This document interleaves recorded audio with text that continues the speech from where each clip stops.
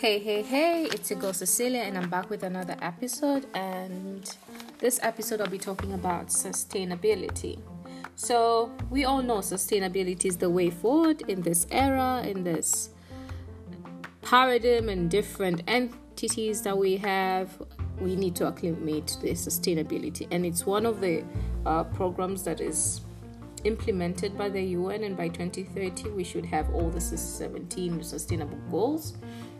And I, for once, am a novice. I just sort of got introduced into this whole system last year when I was starting my volunteering program. And then I used to hear sustainable goals, and we used to wonder, what is SDGs? I don't understand. And I understand the word sustainability, but I don't understand the goal issue and why are they 17? So through experience and through surveying, and the good thing about tech nowadays, everything is in technology, and it's easy to get your way across and know everything. So instead of being just consumers, we are also prosumers, so we can actually navigate around and get to know things beforehand.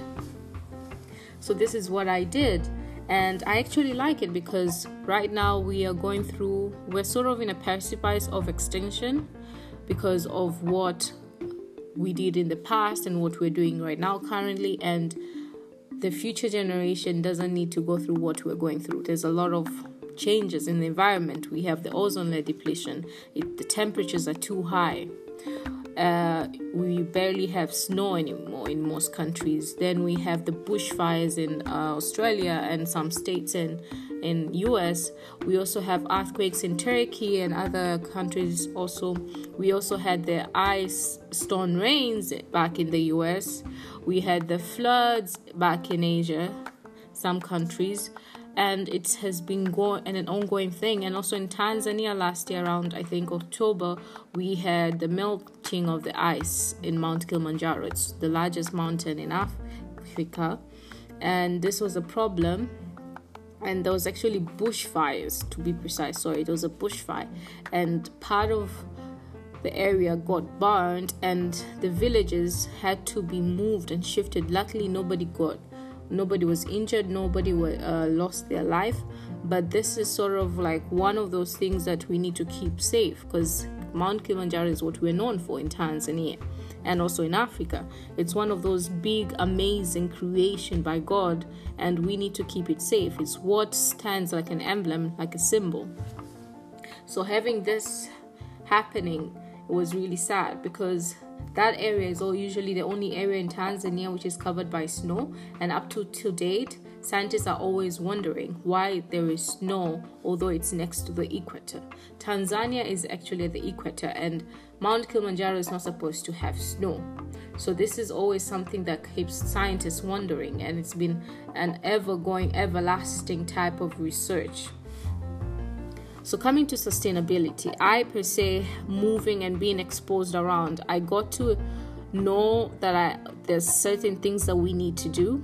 I am glad that in Tanzania right now we don't use plastic bags. So this has been a policy since 2018. I remember coming back with my plastic bag, and I was stopped at the airport, and I was told, no, you're not allowed to carry plastic bag. I was like, what is happening? So I had to carry all the things that I had inside my plastic bag with my bare hands, and it was too heavy because I had 2 suitcases and I came over for like 3 months holiday. But it was good. I didn't even know about the policy change. So there's a huge fines to pay if you're seen with plastic bags, and you're not allowed. So what we use is woven bags, and they come with different shapes and colors and sizes also, and they actually decompose easily and quickly. So plastic, we know, doesn't decompose. You can put it for years and years and it will still not decompose. But these bags decompose anywhere. It doesn't necessarily have to be in the ground, but with a certain time, they decompose. So this really saves the environment. And I think this is a really good policy. This is one of those policies which I was very glad. And when you walk to many places in Tanzania, especially the urban areas and the suburb, it's very clean as compared to before. So if you're seen littering around or throwing anything, it doesn't necessarily have to be plastic.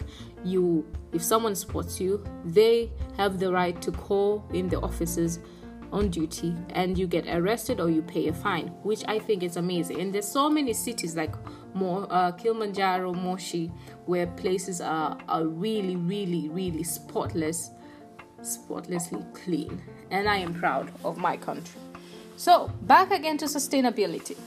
So moving around and noticing how I've been fortunate enough to meet a lot of people who are into this for sustainability, and I am fortunate enough to be the president of SACONSA in Tanzania. This is something that it's a new organization in Tanzania, but it's been there in India since 2017, and we deal with SDG 4, 10, and 17.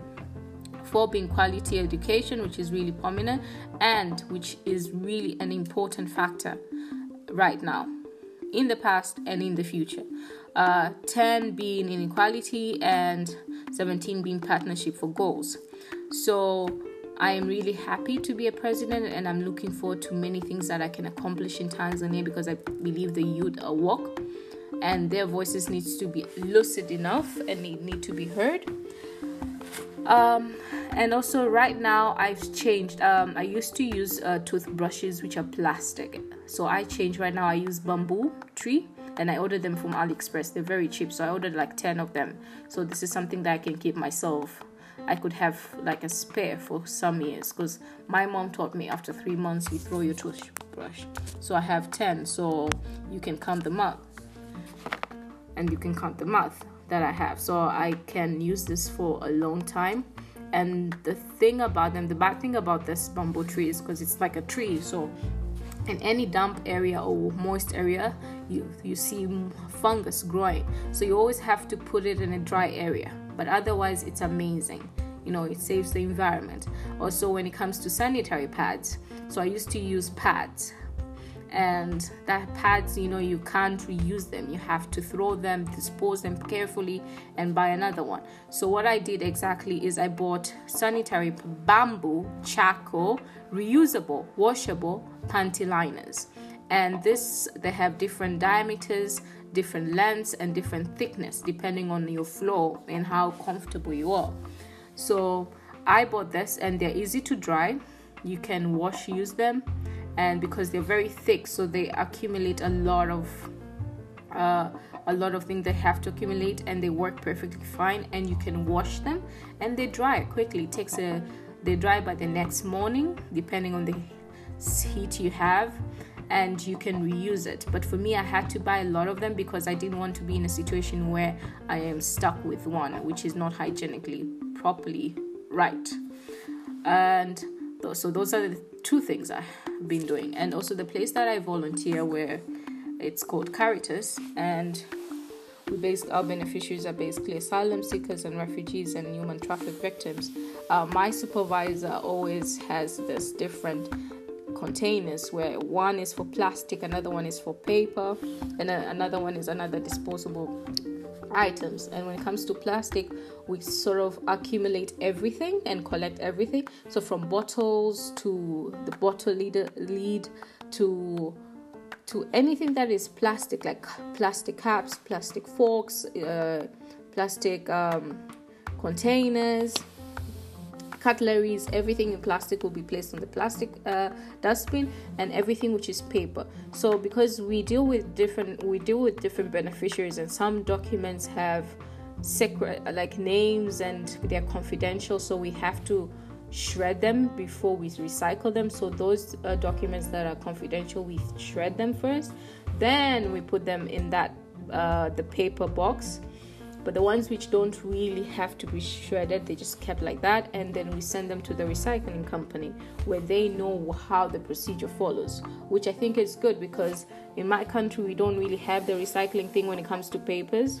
I know for plastics we do, because I do see a lot of people carrying plastics in the streets, and what I heard is they take it to some Chinese company or industry somewhere. I think it was around Victoria, I can't remember, or Makumbusho, and they grind them and they make something else, which I'm not so sure what they make something out of it, but it's good. So we do have a place, and there are certain days where they come and collect the plastic and the boxes of paper, because there's also that part. There's boxes and paper, and the other trash. So food items are not inclusive in this 2 section. So this is something which is good, instead of having them doing the work of disintegrating and removing what objects goes to what object. This is really good.